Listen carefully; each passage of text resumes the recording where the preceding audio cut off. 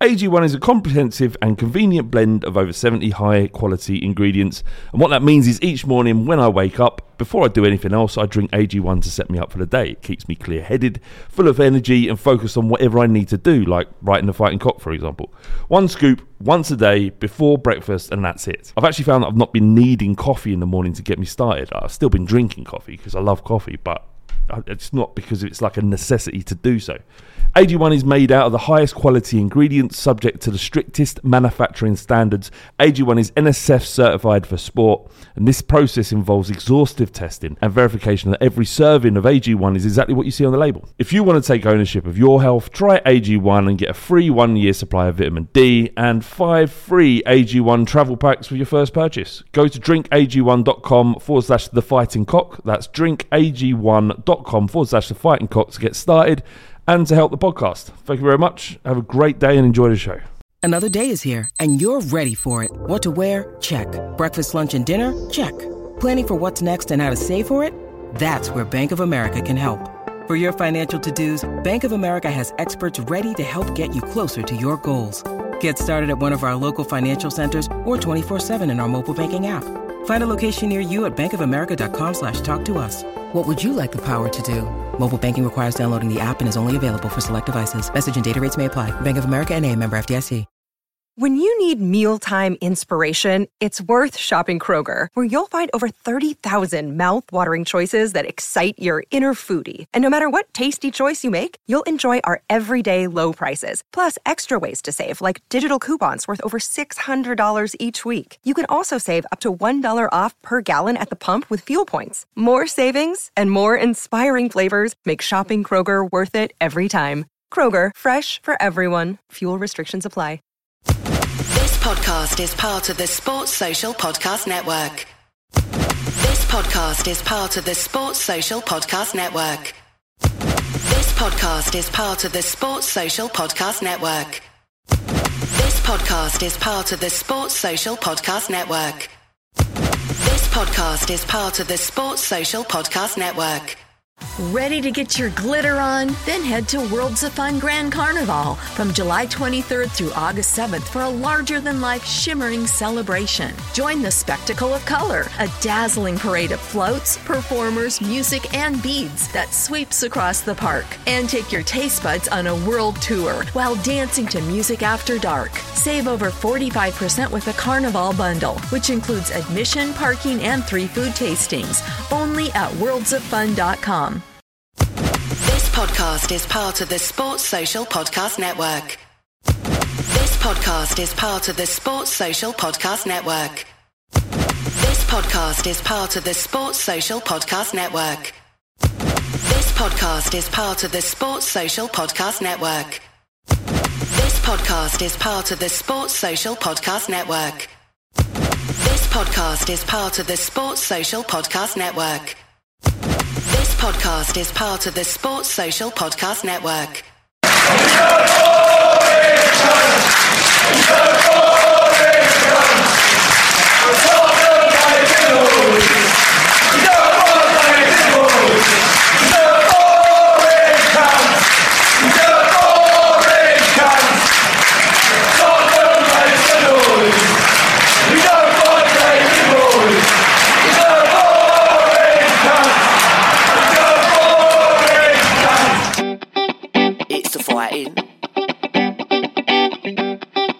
It's the fighting clock. It's the fighting. It's the fighting clock. Come on, son. Episode 38 of the Fighting Cock podcast. Welcome, everybody. Hi. Hello. This week we've got Ricky. Yeah. We've got Windy. All right. And we've got Felonious Filth. Blap. And I'm Flav. And I'm putting all my money down because I'm a player. Hey, it's like Tim Westwood, man. Is that from the fanzines? yeah. About £4. That's all I got left after the coke and whores. How's everyone been? It's been a while, Windy, since you've been on, maybe a month or so. Yeah, been a little while. Yeah, I'm good, thanks, mate. Yeah, everything okay? Yeah, enjoyed the Stoke game on Saturday. Yeah? Sort of. Oh, you went to the game? I went to the game, yeah. Yeah, it was a good laugh, good day out. Not the most amazing performance, but Well, we'll come on to that. Yeah. And I think we'll come on to what happened inside and outside of the ground as well. That would be interesting to talk about, I think. Ricky, how you been? Yeah, good, mate, good. Everything's all right? Everything's good. Floney's got anything to report? Nope. All right, let's move on to the football. Yay! No intro. No, nothing to report this week.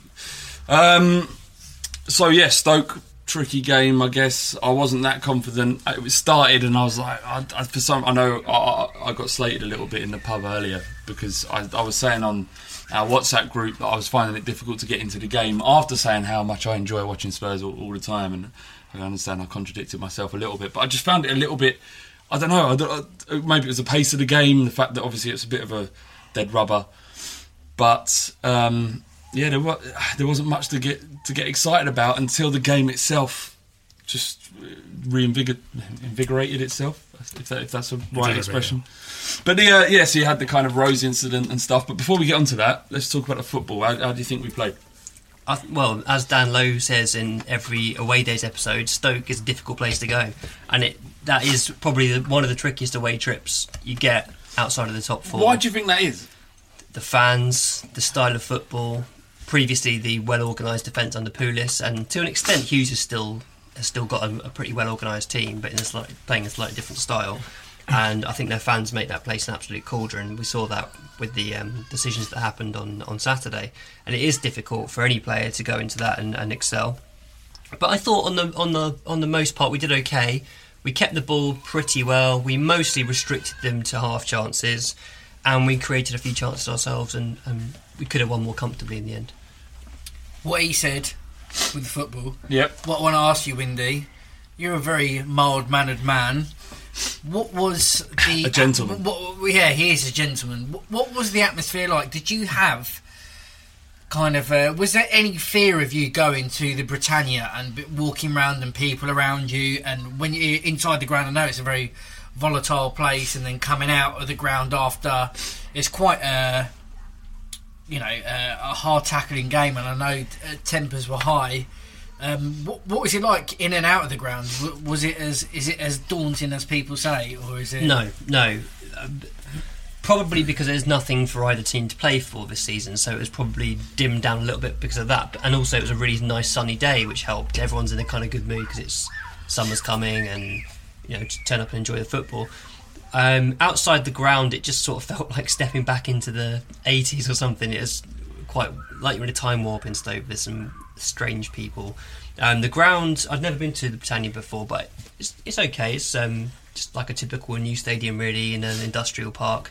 The thing I don't like about it is you can see into the ground from outside it, and I prefer it where you kind of get that build up to walking up into take your seats and just getting that first glimpse of the pitch. There was a picture of a bloke outside the stadium with a Superman Spider-Man, outfit. what was that about? It must have been a stag weekend and no one else turned up.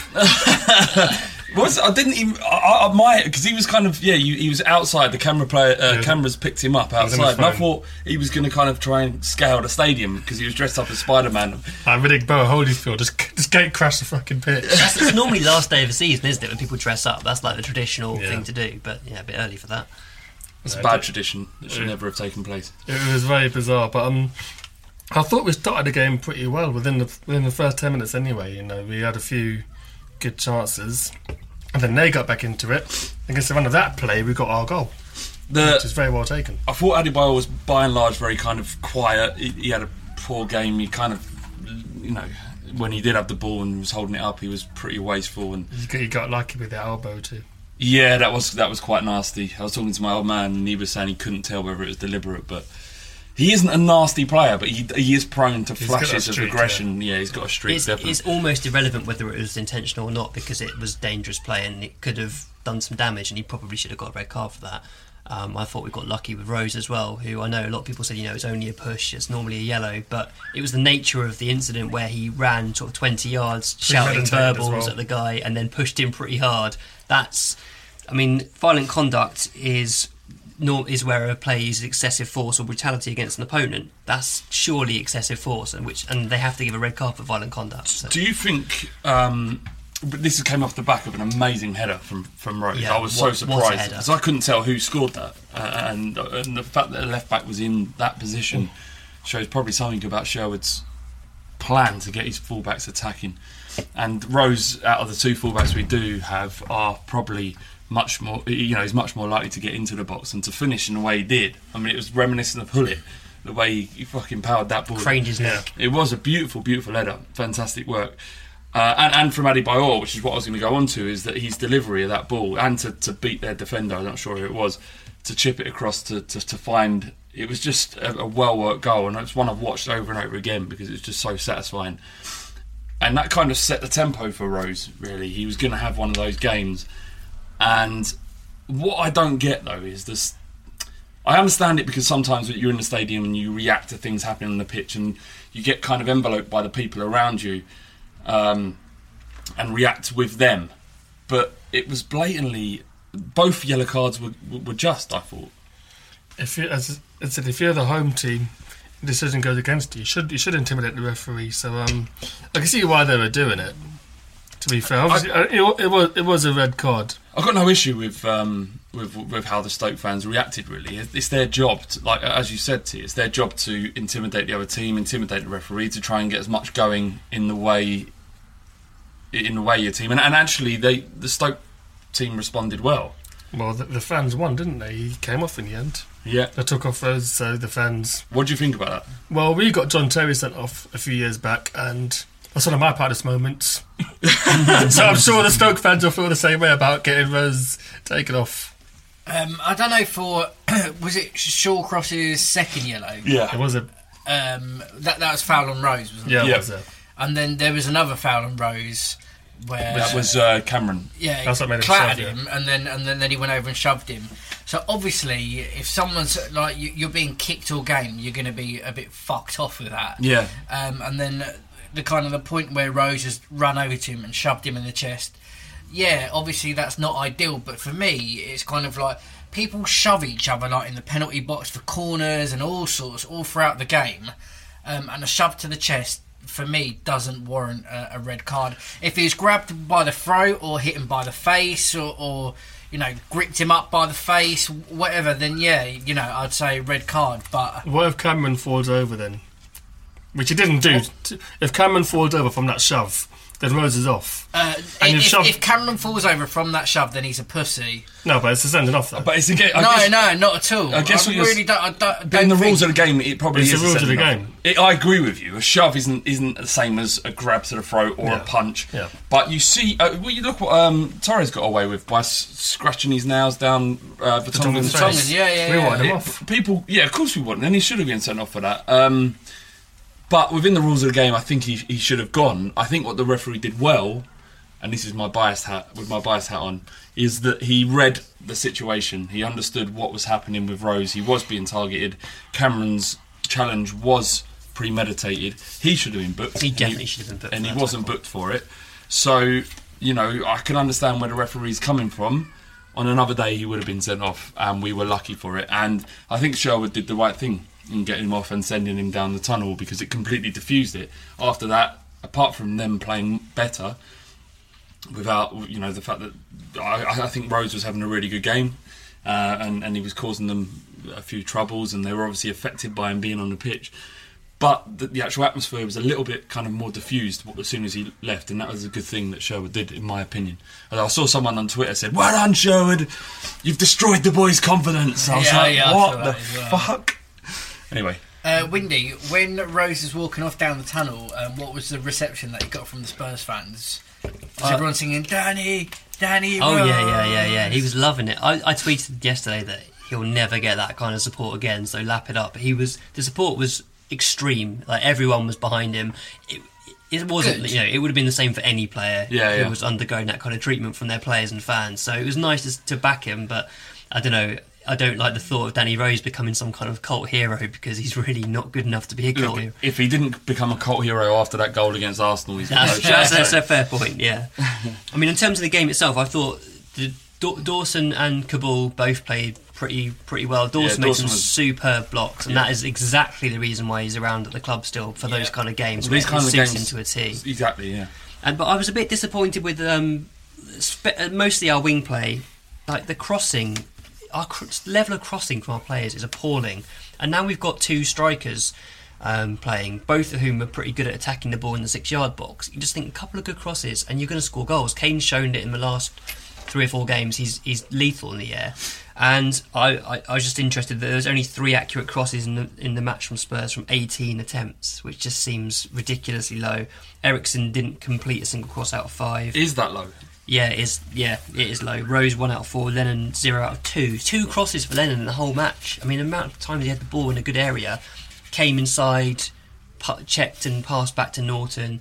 I mean, Lennon's just playing within himself at the moment. It's our first clean sheet in donkeys, though, isn't it? 7 games, isn't it? Yeah. When was our last one? Was it Newcastle?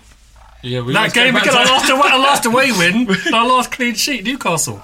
Do you know that we can still finish on 72 points? Which is equaling our highest Premier League record. Remarkable. Unbelievable, really. It just shows how competitive the Prem is, man. It's just fucking unbelievable. And it also shows what a good squad we actually have. And, like I said before we started recording, I've got to apologise for the children screaming. It's nothing to do with Wendy being here. Sorry, Chris. But fuck, I got distracted by the children screaming. Not for the first time. I've got to stop. What was I saying? What were we talking about? I lost my train of thought too. About the points tally. Yeah, but I think it goes something to be said for Sherwood. He's played, I think, is it 18 games, 19 league games? Like that, isn't it? 12 wins out of 20. Yeah, and out of 20, so he's played 20 league games. I believe so. So half a season, more or less. I mean, it's 20 games, 12 wins, 3 draws, 5 defeats. That's half a season, and obviously, I also said that I don't think I remember being our fan base being united behind or against the manager like they have been with Sherwood. Everyone more or less seems to want him gone, and I think that's largely to do with what he says off the outside of managing the football club. And and the response to the interviews, and I think if he'd never taken an interview, and Freund or Chris Ramsey or someone else had done the interviews, that we would all be saying give him another season. Based on the football, it's not awful. We are scoring more goals. We don't look that frail at the back. It's a weird conundrum that I find myself in. I don't agree with the defensive bit. We've opened up to score more goals, and we're always going to be a little bit more prone at the back to conceding, especially catastrophic errors as we have been. I think it's the lack of belief in defensive midfielders that haven't helped and hasn't protected his back four. But we do look more like scoring. We do look scoring more goals. So it's such a strange one, really. And if it weren't for my worry of Sherwood alienating players and being divisive, then there would really be it'd be tough to argue for him not being given another year. Don't get me wrong, I don't want this. I need a manager I can get behind. But Ricky, why are you shaking your head so much? Because Sherwood's coming in and he's doing a good job. But I want a manager that will get the very best out of our squad at the moment. And with his comments of saying that, about Sandro, you're not good enough, or whoever's not good enough, you're not getting in my team. He could be a bit more diplomatic and not speak to the media about those certain things. But pushing that to a side, I mean, going back to the Liverpool-Chelsea game yesterday, there's a lot of people saying, Chelsea parked the bus, but Mourinho played that tactically spot on, perfect. And for a manager with his experience and his history of what he's done, there are games. I mean, under Redknapp, it was all attack. No matter who you're playing, go out and attack them. We'll score more than you. Just to have someone to have that bit of kind of pragmatism to say, yeah, we are going up to Anfield. They're an absolute fucking steam train at the moment, hammering teams. Let's go up there. Let's sit tight. Let's do a bit of this and a bit of that. And then, we'll take it from there rather than all guns blazing. Yeah, but he got undone by, again, another catastrophic error. His game plan was unravelled in this first minute. What, Sherwood's? Yeah. Yeah, that is true. But I think there's been other times and other games where it has been all guns blazing. And, but the thing is as well, since he's taken over, I think within the squad, there's been that kind of mentality of, we're not going to get fourth, so that there hasn't been that kind of real energetic performance. Well, what wound me up about Sherwood, I mean, I think the first podcast of 2014 we discussed Sherwood being a bit of a flat track bully, and the stats kind of bear that out in as much as against the top 5 have played 10, got 5 points. This is the whole season, I believe, anyway, and I think the rest of the season with 26, 61 points. So it just shows that against the best team, you almost write it off. Like when Neil was our manager, he did the same thing. We played Man U at home and we lost 4-0. The down to 10th man, we lost 4-0. And it feels that when you play a big team under Sherwood, he almost gives up before it starts. He doesn't have the determination to upset the bigger teams. And that is really frustrating for a fan, because you look at what Mourinho did yesterday, and yeah, it was ugly, and there's a lot of people who don't appreciate that. After making 7 changes as well. Well, this is it. That's what I was going to say. Five key players missing. You imagine Sherwood in that situation. Well, we had Sherwood in that situation. He basically said, I haven't watched the videos of Liverpool. Yeah. We're going to go and try and play our game and make them think about the way we're playing. And Mourinho did the opposite of that. He just stopped them playing and caught them on the counter, and it was spot on. And you just think, if you eked a few points out of those big games, think how different things could be. One of the worrying things about Stoke game was that even when we were 10-0 down, 10 men down. Sorry, when they were 10 men down, it kind of felt like they were playing with the confidence of being 10-0 up. There you go. But yeah, it was a weird one, because I was being really frustrated. I got frustrated watching it, thinking, why is this happening? They were getting in. They had a couple of very good chances. I mean, we did as well. I thought Kane should have done better with a few. I don't remember them having clear-cut chances. They weren't clear-cut. It was Arnautovic going through one-on-one was the main one. Yeah, there was that. But there was also a couple of, if they would have taken the ball better, or they'd got the lucky bounce, or they would have been through. So it was kind of, it didn't happen. And these times, people can get chances in football matches, but unless you're kind of playing against Chelsea, when they seem to kind of be able to dictate exactly what you're going to do and then react to it, which is what's so amazing about Mourinho and what he does. He's just such an arse. Yeah. And he looks like a proper... He was wearing a gilet, did you see that? Yeah, I know. Sherwood's a trendsetter. We've got a question from Parathamesh Shende and off Facebook, and he asks about Moyes, and I think he's a bit perplexed by the reaction of Spurs fans to the idea that David Moyes could be our manager. Well, at the Stoke game, there was one guy stood up and started belting out this song, anti-Moyes song. Tottenham makes some noise. We don't want David Moyes. Which is boring cunt. Yeah, this is a reaction to the what is a kind of reworking of the Man United song. Exactly. I don't quite know how this song goes. Windy, can you sing? I don't sing songs. I just make them. Strolling up the pitch is super glad to reach it.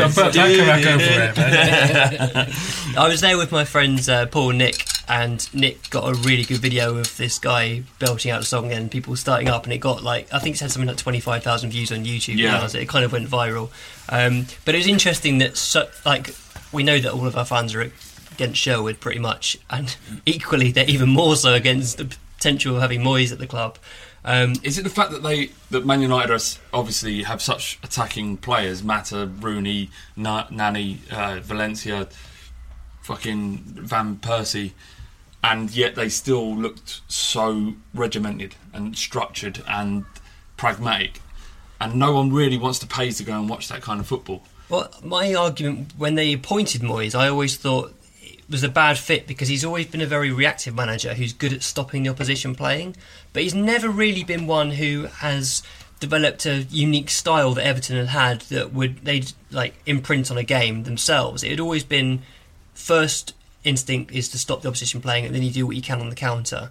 And Man U are a team that are going to dominate possession 9 times out of 10, so you need a manager who's got a very a style that the players can adapt to and become accustomed to, and make other teams think about them. But the other reason that I wouldn't want Moyes in is when he left, Kevin Sheedy, their academy coach, came out and sort of said on Twitter, in my 7 years here, Moyes showed no interest in our youth team, and that completely goes against what Levy's trying to establish, having spent all that money on our training centre. And when AVB came in, he made such a big noise about how he wants the youth team to be integrated, the academy integrated, play the same way and integrate those players into the first team squad. I'm not sure what to make of those comments because since he's... Don't want to make it there, so, but since he's left, I don't see much of a difference in them playing any youth to when he was there. Really? Not really. Barkley, Stones. Stones has been Stones fantastic. was it Stones signed from someone else? He signed from Barnsley, wasn't he? But I think only like 16 or 17. Rick, who's Stones? I don't know. Fuck no. They've got a song for him. John Stones, he's been playing at centre back, but he's really a right back. I know, he's done really well I do last know few who games. you mean. How old is he? Like 18, I think. And that Naismith as well. He's signed not, him he's from not a young Scotland. player, yeah. He's from Scotland. But he's fucking dog shit. He's awful. I know that has no relations with it. I just wanted to kind of reaffirm Have it. you heard the awful song for technique. Stones though? No. Head, shoulders, knees, and toes. Jesus Christ! And I heard that like, fucking hell. Are you serious? Sorry, go on. No, I was going to say that I've seen a lot of people saying that Moyes is a reactive manager, but is it because that he didn't have the offensive players that if he could go out and buy, that he wouldn't play that style of football? But you don't. I mean, I'm not in the Moyes camp by saying this. I'm just playing a bit of devil's advocate. Yeah, he was working on a shoestring for most of the time at Everton, and he did get the best out of the players he had there. He's going to finish contrast. He's going to finish 7th with a team that includes Rooney, Van Persie, Mata, Vidic, Ferdinand. Ferdinand's shit. Dead, yeah. Johnny Evans, cleverly. No, Smalling. Well, it's that central midfield, and he didn't make the right signings. It's the midfield and the defence. But finally, who gives a fuck about Man United? Do you want David Moyes at Spurs? No. Benitez. Shit, boy.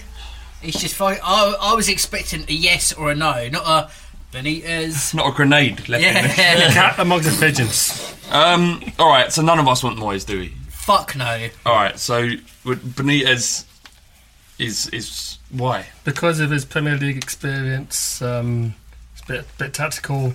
The only worry I have about him is that he has that experience of falling out with chairman. At Valencia, he left because it didn't back him.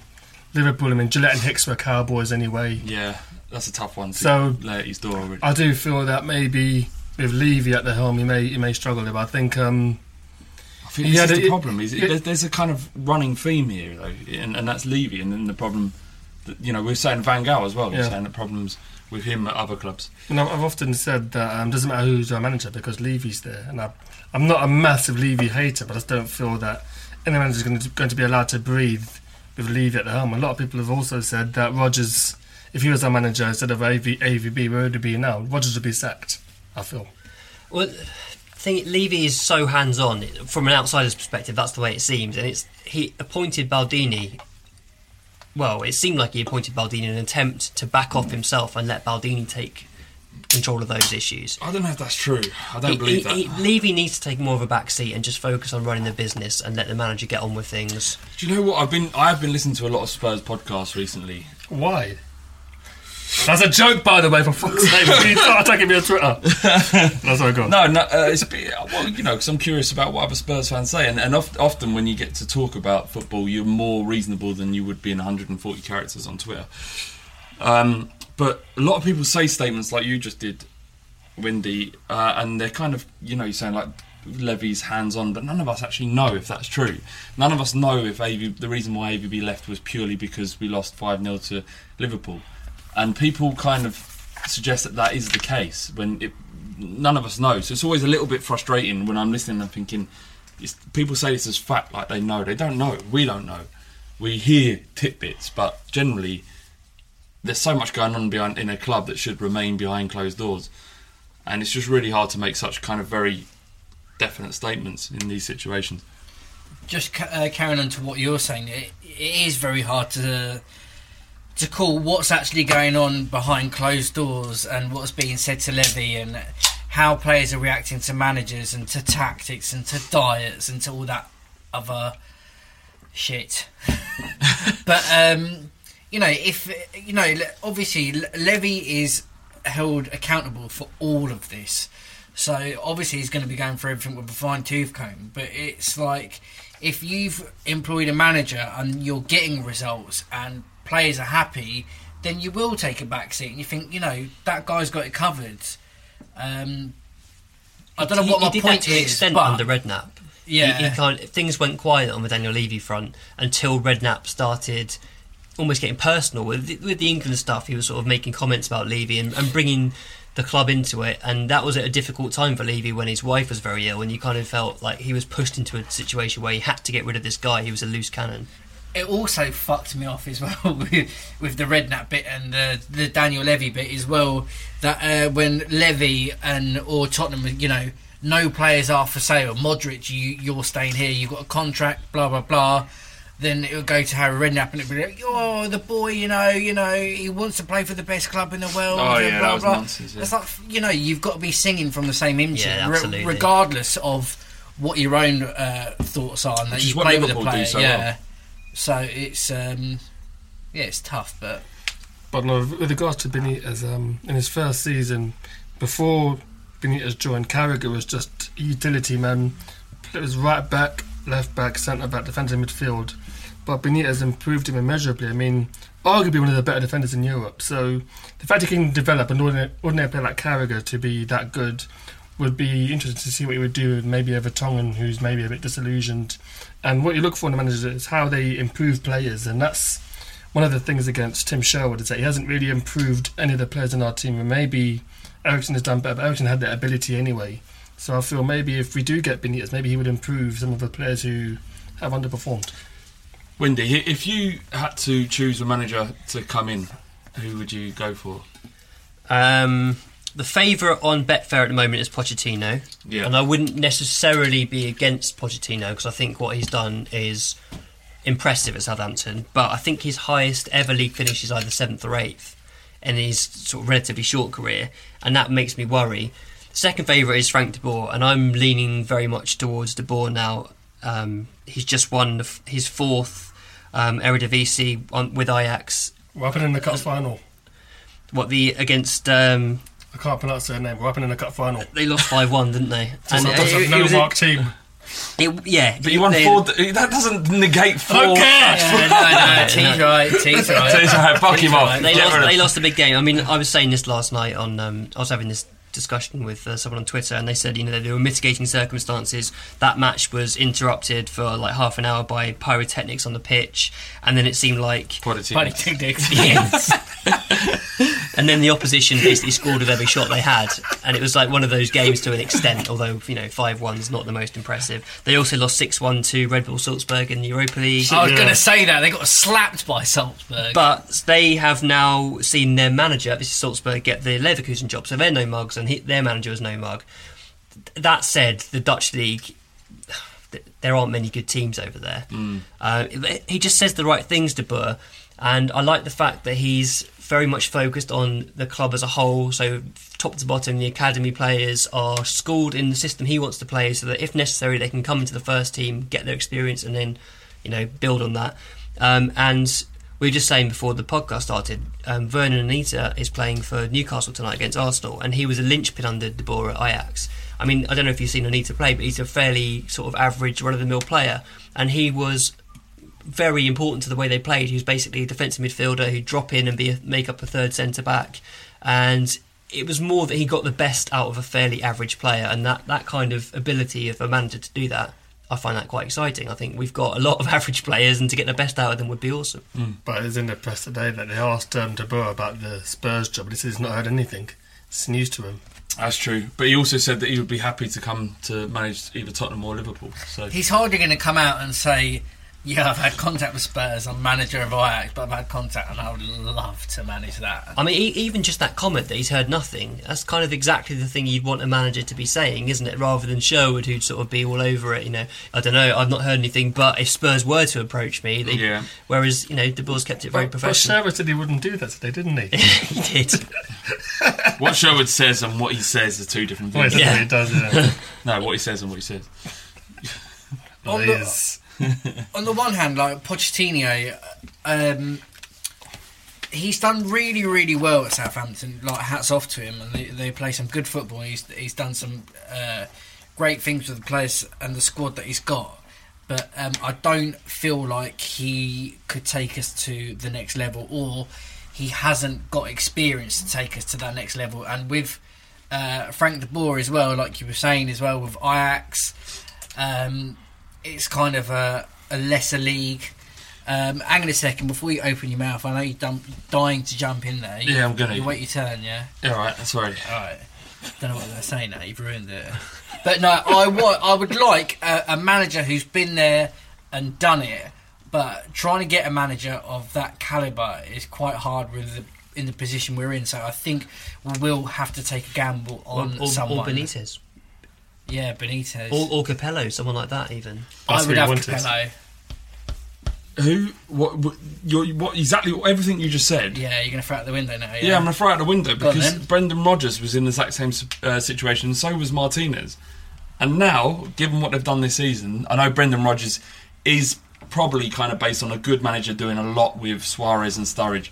Yeah. And having a decent... And Gerrard as well. Yeah. But having said that, he did very well at Swansea as well. He got Swansea playing really good football. He's kind of given Gerrard a new lease of life. But also Martinez has done amazing with Everton. No one thought that was going to happen. So there are precedents that have already been set that actually Pochettino would maybe be a good appointment. The fact is I don't know anymore. Yeah. I would say Capello as well. You look at Capello's record, it's fucking ridiculously good.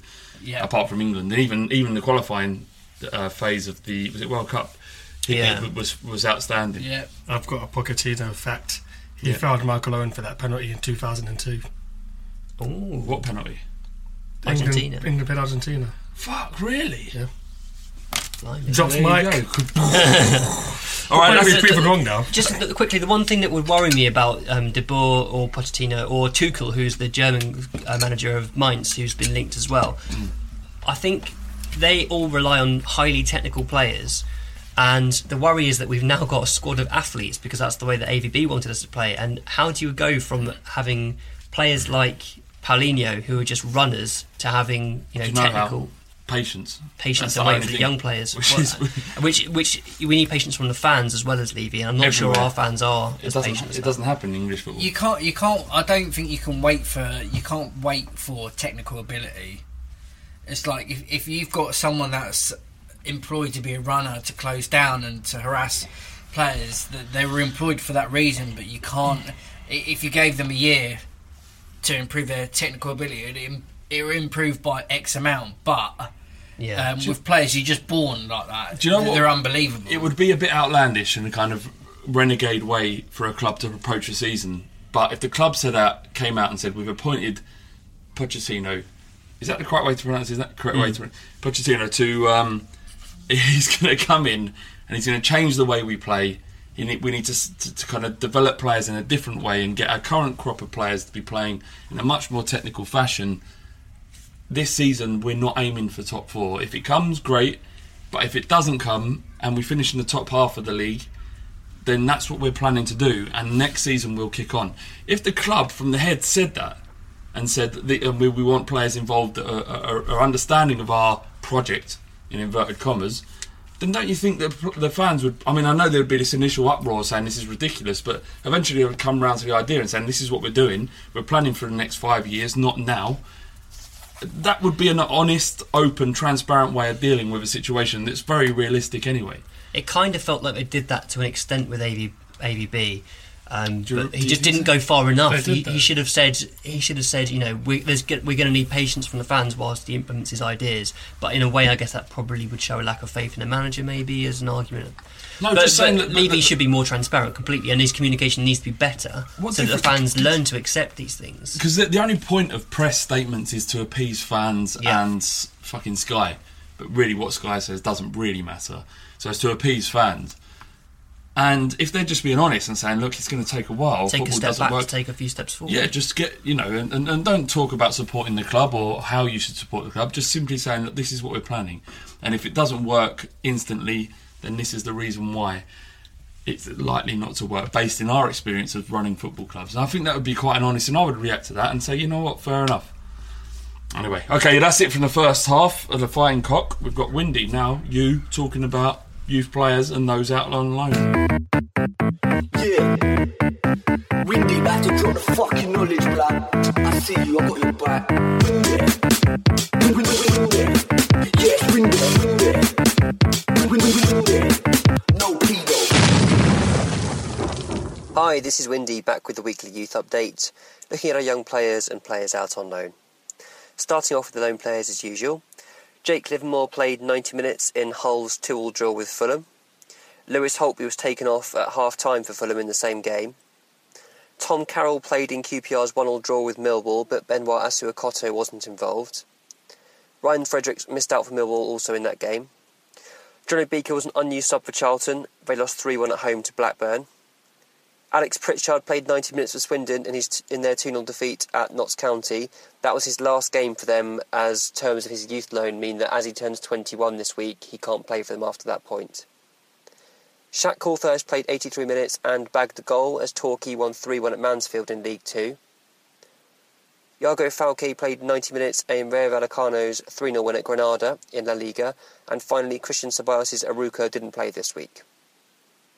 A strong under-18 side drew 2-2 with Everton at the weekend, with goals from Harry Winks and Cameron Carter-Vickers. Both goals came from penalties, although Carter-Vickers' came after Lesniak's spot kick was saved.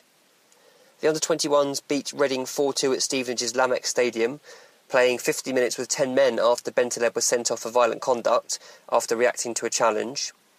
Spurs were 2-0 up with goals from Bentaleb and Ruben Lemires, both from the penalty spot, before Reading pulled it back to 2-2 after Bentaleb's dismissal. Lemires scored a second in the second half and Ken McAvoy sealed the win late on. The good news was that Vertonghen played 90 minutes and Capoue 60 as they returned from injury. That's it for this week, but if you're interested in more young players, follow me on Twitter at WindyCoys. That's Coys for Come On You Spurs. Funny as well. What's that from? Alan Partridge. It's the second half of the Fighting Cock podcast. I was going to start again, but I couldn't be bothered. That's how we do. Sweet. Hey, roll YOLO, man. The Fighting Cock is partnered with Calm. 12 men a day commit suicide. It sounded like way too entertaining the way I said that. 12 men a day commit suicide. It's thought that it's because we don't talk about our problems. If you feel sad or low, talk to someone. It doesn't have to be someone you know. Calm have a helpline from 5 p.m. till midnight. The number is 0808 802 5858. Before we move on, someone contacted us saying that they'd had gone through some bad times, and from listening to the podcast and hearing the Calm ad, had called Calm and it helped them a lot. So it was quite moving to hear that. Obviously we kind of latch it on to the second half of the podcast, but we do it for the right reason, and obviously it probably irritates some people to hear it over and over again, but there are many young men out there who need help. So like I say, if you need to call Calm to speak to someone, their number's 0808 802 5858. West Ham, we've got them. I don't think I could bear losing. Just don't say it. Don't say it. But everyone knows. Everyone's thinking it. You know, the idea of losing to them twice in a season is hard enough. I don't remember it ever happening in my lifetime other than this season. We have to have the last laugh at the old ground. Have to. It would usurp. Isn't it next season the last one, or is it this one? I think it's this one, isn't it? Next one. I think next season is the last one. Is it? Yeah. It's fairly, isn't it? What do you mean? Next season is the last Upton Park game, isn't it? Oh, before they move on? Yeah. I thought they were moving on this season. That's what I thought before. That's how I bought a ticket, then I realised it's next season. But anyway, I hope we do get the last fucking laugh, especially after the Bell goal last season. That'd be beautiful. Sigurdsson, 94th minute, top corner. Screamer. You was at that game, Minnie? No. I know Charlie Marks who was there. I was at a hotel in Wigan, and I stood in the foyer with my arms aloft by myself. Didn't make any noise, just stood there, my arms aloft. Like, yes. I can't even remember where I was. It was glorious. It was Bale all over, wasn't it?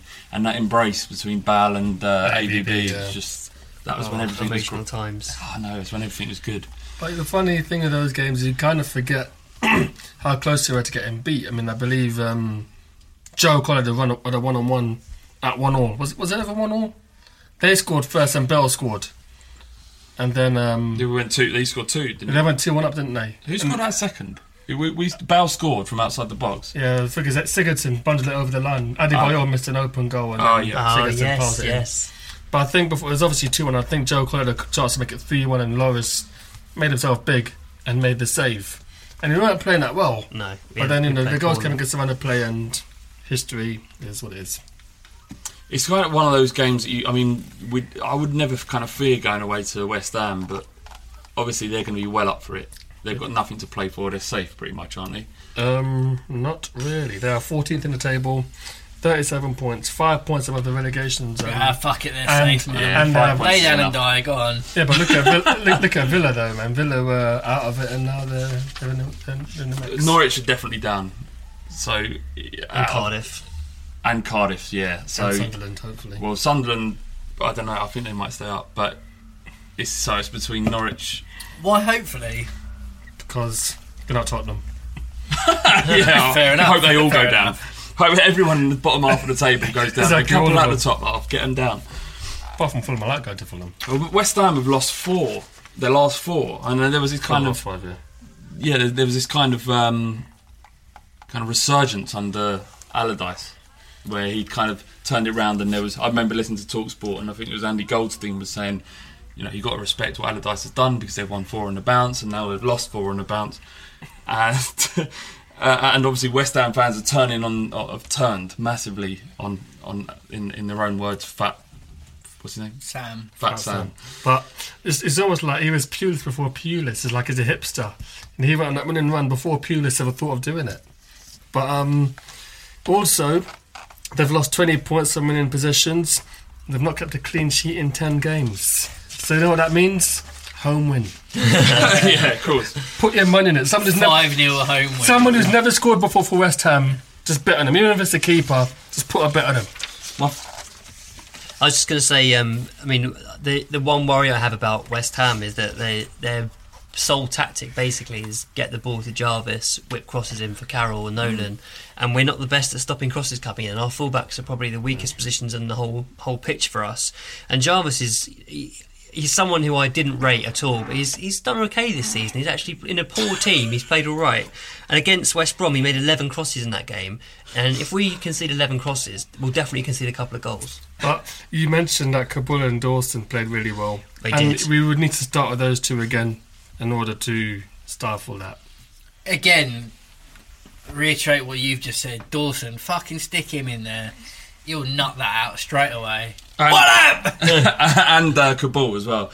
And the fact is that when Kabul came back into the side, there was a lot of talk about him having a serious knee injury, and he may well be carrying one.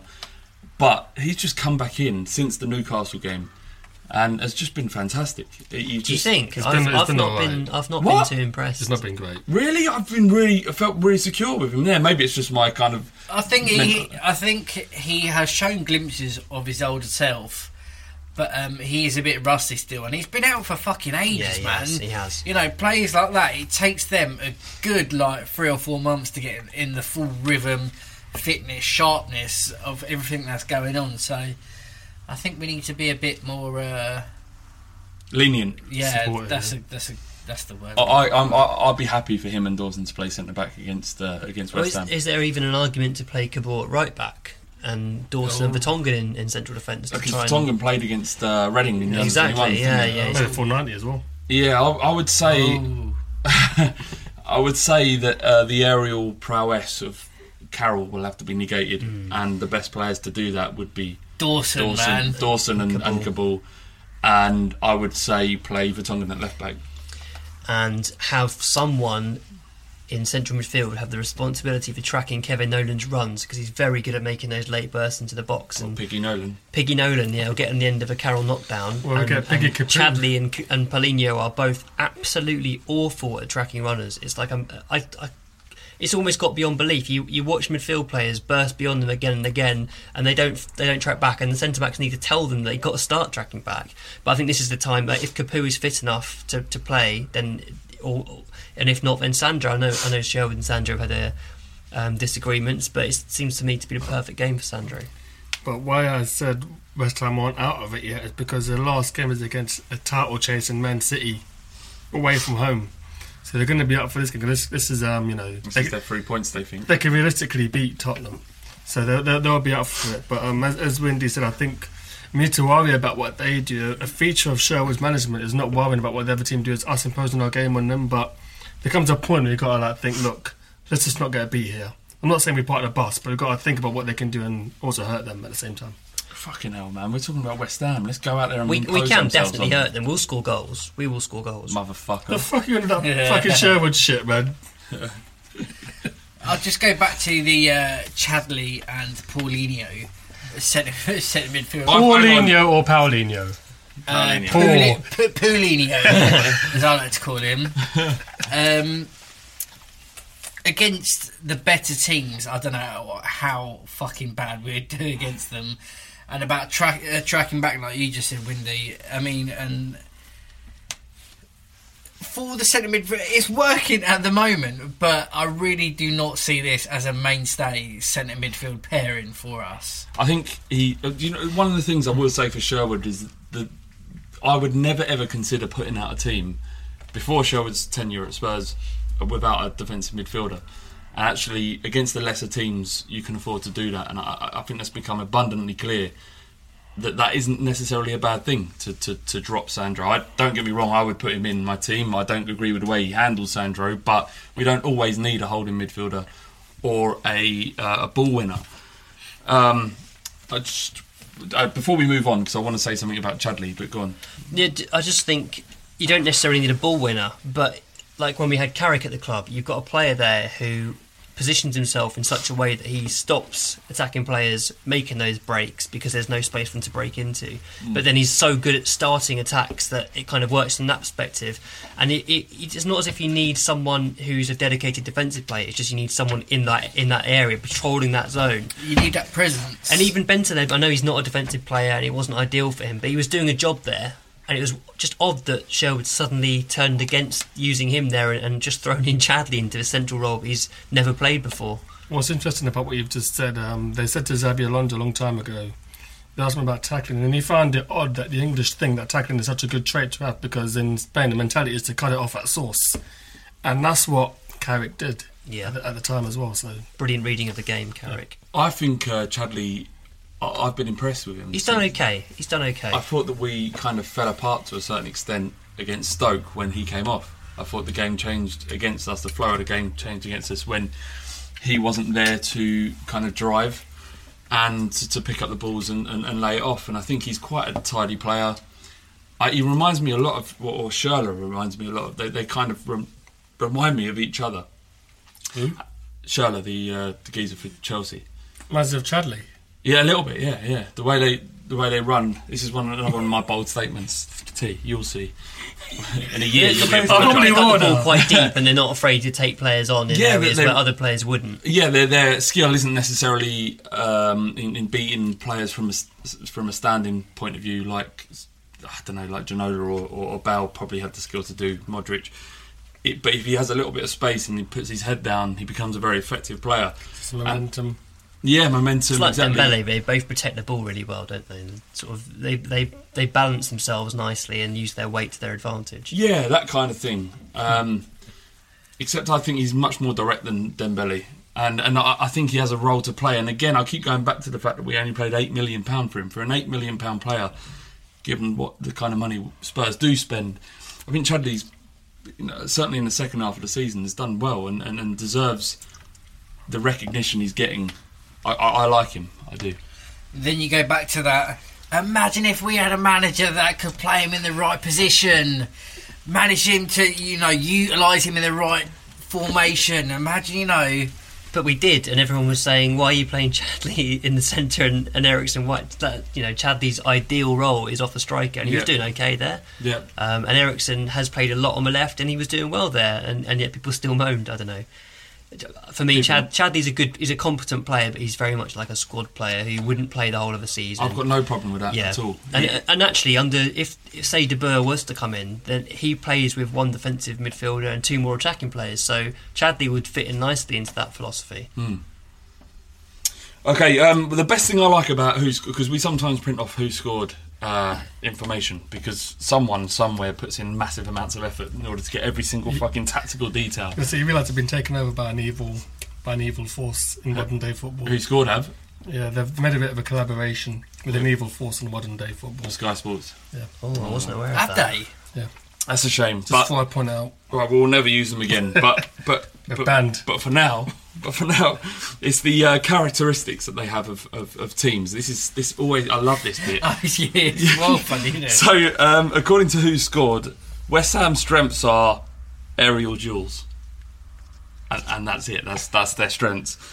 Their weaknesses are keeping possession on the ball, stopping opponents from creating chances, defending counter-attacks, defending set pieces, defending against attacks down the wings, and protecting the lead. They've essentially got everything wrong with their defence that you could possibly have. I don't know what, apart from defending long shots, I'm not sure what else they've got going for them. That's ridiculous. Allardyce's team talks, keep the ball in the air, lads. Just keep putting it in the air. Don't let it stay on the ground at all. Though I said, probably one of their strengths is protecting long shots, I would actually play Andros Townsend in this game. I think Lennon. I don't know if he's if he's injured off that ankle injury he got. I don't know if he's going to be fit to play. But Townsend, because looks pretty bad. It was it. Yeah, he carried on, but he was limping all over the place. But if he is fit, then play him. I think Lennon, for whatever reason, has lost his sort of surging ability. He's not beating players. He's kind of... I don't know what the fuck he does other than track back, to be honest. But I think someone with the youthful exuberance of Townsend could actually do well, especially if we sit back a little bit and soak up some of their pressure. They're going to, with the players they have, give the ball away and make mistakes. And I think that's how to play this West Ham game. I usually would say just go out and attack them, but I think actually sitting back and waiting for them to make a mistake would probably be the best thing we could do. All right, so we should move on to the questions. Actually, no, let's predictions. Let's do some predictions. Apologies. I think Spurs will win 3-1. 2-1 Tottenham. 4-1 Tottenham. 2-1 Tottenham. 4-1. I'd rip my cock off if that fucking happened. Yeah, me too. Just Exactly. And you go to your missus, what are you going to do? And she's like, why have you done this? I was like, we just beat West Ham. Fuck off. Look at my cock. It's in my hand. I'd be Varys filth. Be a eunuch. Is that the Game of Thrones thing? Yeah. Ricky was laughing at us for talking about Game of Thrones. Thinks it's pretty geeky. The rest of the world don't. Pretty geeky. It's very geeky. James Cordia of Facebook, he says a debate has been raging in New York City for a bit. When I read that, it's been raging in New York City, but when I read that, I just imagined there was groups of people. I don't know why though. Like gangs in New York. Gas lanterns. And there's rage going on and they're all trudging down New York. What's going on? Tell him, go on, tell him, Clive. I thought of Central Perk and Friends personally, over a cup of coffee. They ask, can you really talk about football if you've never played? I mean, let's take the question as we've never played at the level that the people that we're criticising. Not really. Not. I mean, you can talk about tactics. I mean, a brain is very different from the body. You play five-a-side a little bit and you realise how difficult it is to play football to a decent level, and those that do make it as professionals are really amazing footballers, even the really shit ones. But what else can you do? You it's your football club, and you kind of expect them to be brilliant or at least try their hardest.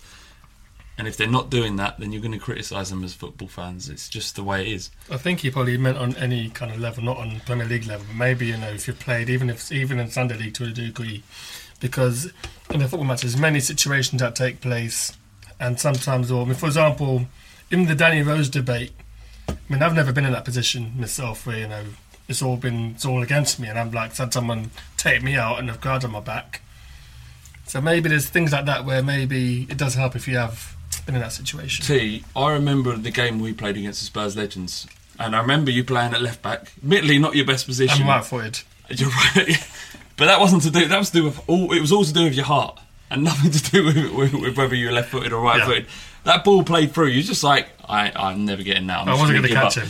Exactly, and you. If I was paying $60,000 a week, though, I probably would have run my fucking arse. You wouldn't. You would have been in the exact same situation.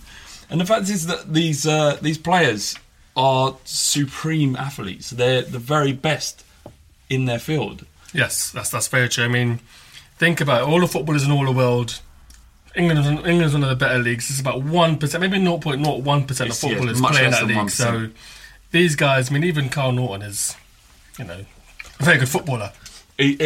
Carl Norton is better than everybody who listens to this podcast by about 100 times.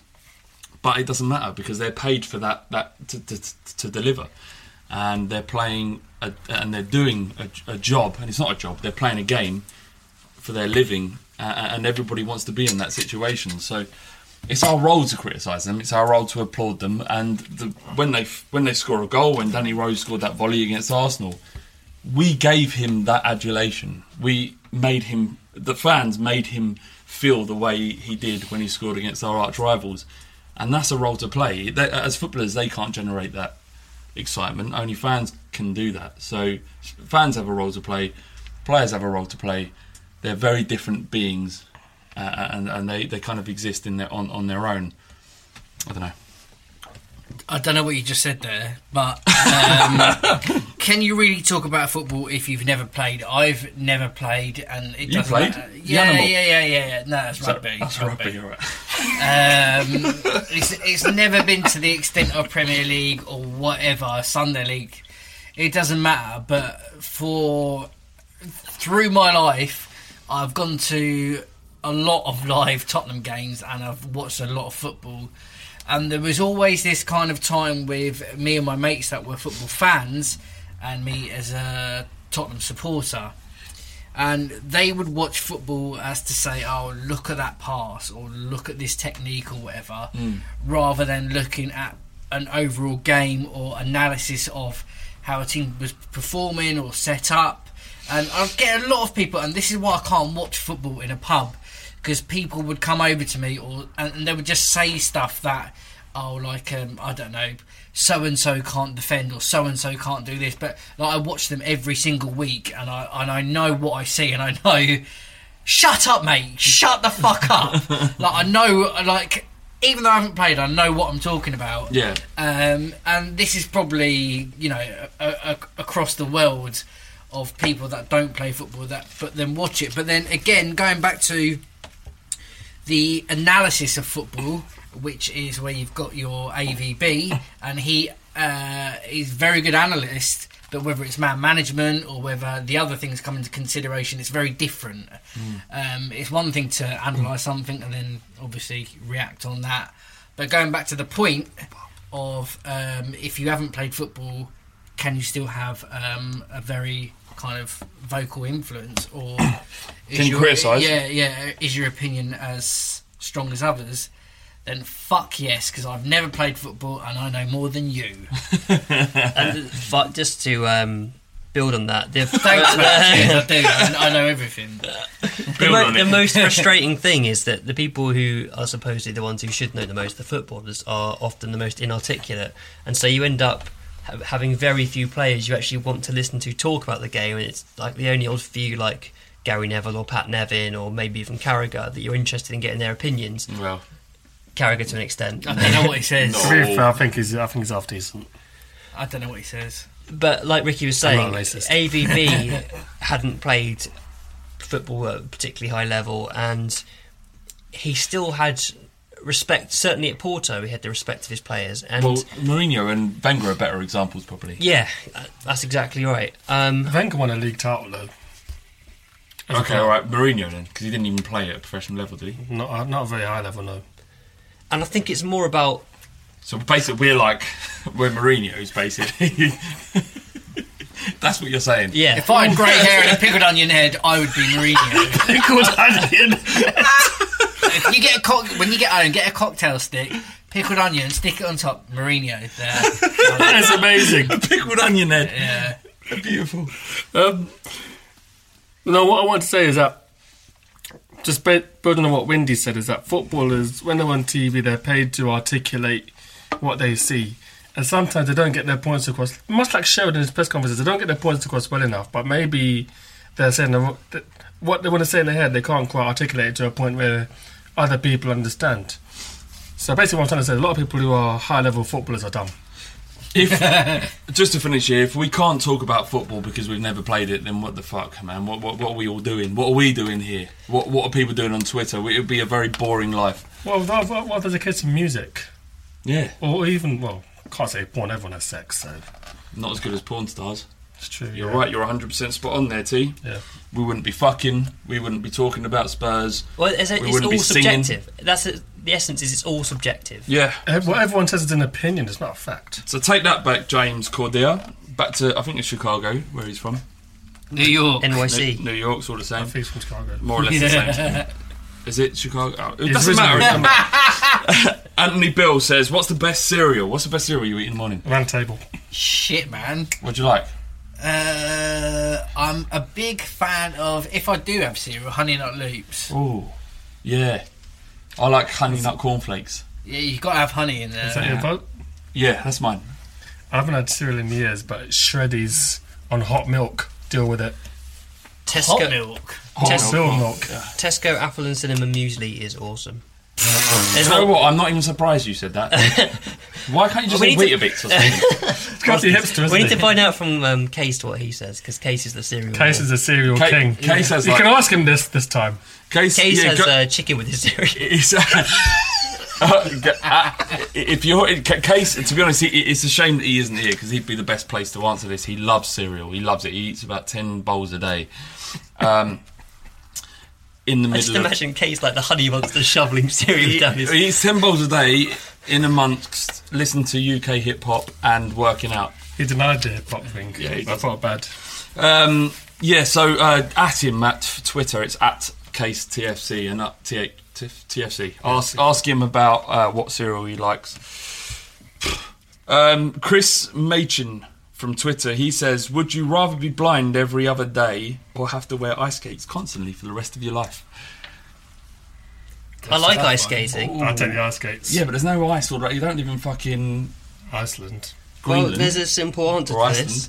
Iceland don't have ice. It's Greenland, man. I just said Iceland. Racist. That's what you are. I'm pretty good at writing like complaint letters to like companies if I'm dissatisfied with something. So I'd be. Oh my god, do you? How many have you written in the last year? 10. What? Why? I love really? it. Do you do it as well? It's a pleasure. Do you get free shit? Yeah. So Well, this is how this works. If you need to write a complaint, there's Ricky TFC on Twitter, Windy Cause on Twitter. Need a complaint letter at them.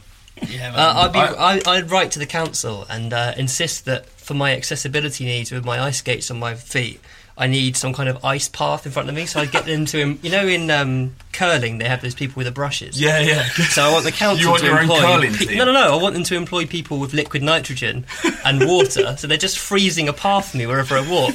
And if ever I fall over, it's obviously the council's fault. So I get compensation for it. Which helps pay for my ice skating You trips. should come to America, where they put the roses. It'd be like him, just ice everywhere when he goes, just like fucking literally nitrogen and water. I'd love to see that. Can you imagine him going down Tottenham High Road? And I imagine white skates. I don't know why, Wendy. Yeah. Those really white kind of ballerina skates. That kind with of navy figure blue skate. trim. Yeah, obviously. It'd be like Blades of Glory, like I have a onesie as well, sparkly one. What complaints have you written into, Rick? I got a roast. I went to a carvery recently. And, Was it Toby? No, it weren't a Toby actually. I don't know what the fuck it was. Harvester? No, it wasn't. It was real downgrade from that. What was But it? basically, this guy kind of grunted at me and he fucking shoved my plate in my face. There's no mint sauce. There's no nothing, and I was just like really let down. So I tweeted saying like, "This is fucking shit. I'm never going there again." And they said, "Right, you got to fill out a complaint form." So I filled it out, and I got a phone call from the manager. Nice. A week later, saying, "What was your complaint?" So I told him. And he said, "Okay, we'll sort this out." And then I received a £35 cheque through. A cheque, not just a voucher. No, a cheque. That's through a the very post. good effort. Yeah. So I didn't go back there, but I got 35 quid. Fair play. Yeah. I'd probably go for the ice skates. I wouldn't like to be blind every other day. Yeah, don't offend to that either. So it wasn't that I could. I would go blind every other day. Really? Yeah, definitely, man. The amount of times you'd have to fucking... You can come my ice path though, it's fine. You have to... mate, why you got ice skates on? You're outside. Oh, for fuck's sake. Well, the other option was going blind every other day. Yeah, so. no one's going to ask you why you're blind, though. Yeah. Every other day. And the times you are blind, just get stoned. Listen to fucking music at home. Chill out. That wouldn't be a Spurs bad might thing win because you could only work. Well, that's true. You would What? miss every other game. Spurs maybe. Yeah, no, it's every other day, not every other week. Yeah, You'd but be you, alright. What was the day for in the Spurs game? yeah, which it would often. Radio. Right? Yeah, there was a time when Tape most it and watch it next day. Exactly. Yeah, exactly. Yeah! Yeah! That's what Sky Plus was invented for. This question. You can't see the controller. And when you can see, you just put the Voice recorder on commands. TV. Do you know when I was listening to it, I read this question, I thought, it wasn't that I couldn't see the people I loved or Tottenham every day, it was that I wouldn't be able to watch YouPorn. I'd only be able to watch YouPorn 3 times a week. That's going to make you blind eventually anyway. That's true.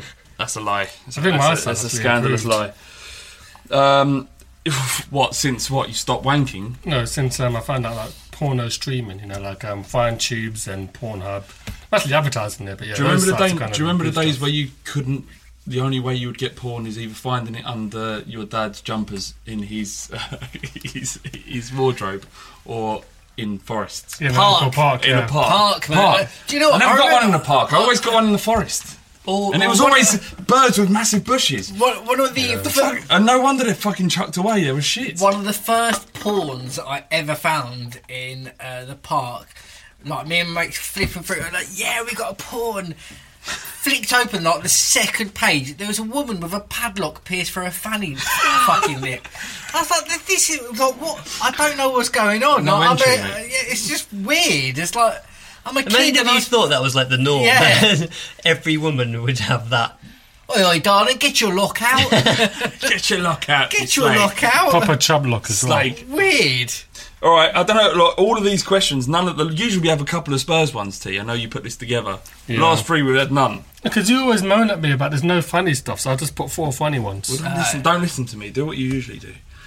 Engineer Al. I also should say, last week you had a brilliant segue to the Sherwood discussion, and I jumped in because I changed the running order at the last minute. I want to say congratulations to that segue. It was magnificent. Oh. So I apologise for doing that. It's alright. Alright, Engineer Al, who used to be on the podcast but now just engineers the pod, hence the name. You can download his EPs, he's got 2 of them, and watch his video on YouTube, Engineer Al Shut-Eyed Trips. It's good, isn't it? Yeah, it's pretty good. And also it's on really Facebook. good. It's on Facebook. Does poetry stuff as well, doesn't it? Yeah, he does poetry in Brighton, so it's all good. I love that video of his. It's awesome. Oh, The which recent one? The one he tweeted like a week ago. Yeah. It's really good. He's a talented young man, He to be certainly honest. is. And his question is, would you make your mum do heroin, crack or crystal meth? No whys or get outs, you have to choose one and that's it. Basically, you have to give your mum one of these horrible, horrible drugs. Hang on a second. Well, you know crack. You've got an advantage here, Rick. You know crack, inside and out. So I would, if I'm going to give my mum any drug, No, not any drug, those 3. those 3 would be heroin. Really? She has to have the best strip. I'm not going to give her a shit ride, man. Give her the best one. Give her the best. How do you know that heroin's the best out of crack and But crystal believe meth? you me, mate, heroin, out of all them lot, heroin is the better. Actually, I haven't done heroin. I think I probably would, though. Yeah, I'll go. Definitely before the end of my life, I'm having a go on that. In a safer environment, I think I'd have a go. What kind of safe environment? Like my front room, me and you? No, that's not that safe. Well, it's not safe. Well, You've got a dog running around, man. Something would happen with that. We'll put the knives away. Alright, that's fair enough. Yeah, I'd probably go for crack. I know the most about crack, but not enough to have tried any of these, obviously. But I know Ricky, Ricky once did crack. We've talked about it on the podcast quite a lot. Yeah. And he survived. He went missing for a day, but he did survive. It's true, I did go missing for a day, but... So I know that my mum would come back from crack. Yeah. So that's what I'd go for. So we're open to talking about this stuff. Windy and Tias are kind of cringing to the point that they don't want to say anything. I picked crystal meth because I watched Breaking Bad and no one dies in that. No one dies. And I think it would be easier to kind of disguise it as something else to try and tempt her to eat it as well. Because I think I'm going to struggle to inject her with heroin without her realising something's up. I've got images of you with your mum going, come on. Just tempting her in. Come on. Try this delicious blue sweet. Yeah. Okay, that's it from the Finally Got podcast. Jesus Christ. I want to thank Windy. Windy, what's your Twitter? Windy... At Windy Coys. At Windy Coys. Got Ricky, what's yours? What? Ricky... Oh, at Ricky... TFC. Flav _Bateman. Triple X porn editor. Yeah, the legend. That's me. That isn't you. It is me. All right. That's it from the Fighting Cock podcast. Apologies. Bye. Bye.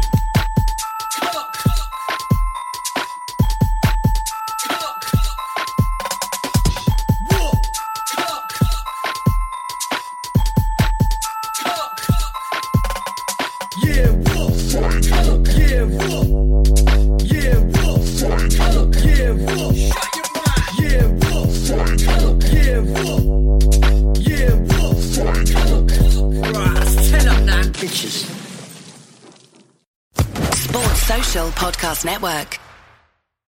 Sports Social Podcast Network. Sports Social Podcast Network. Geico asks, how would you love a chance to save some money on insurance? Of course you would. And when it comes to great rates on insurance, Geico can help.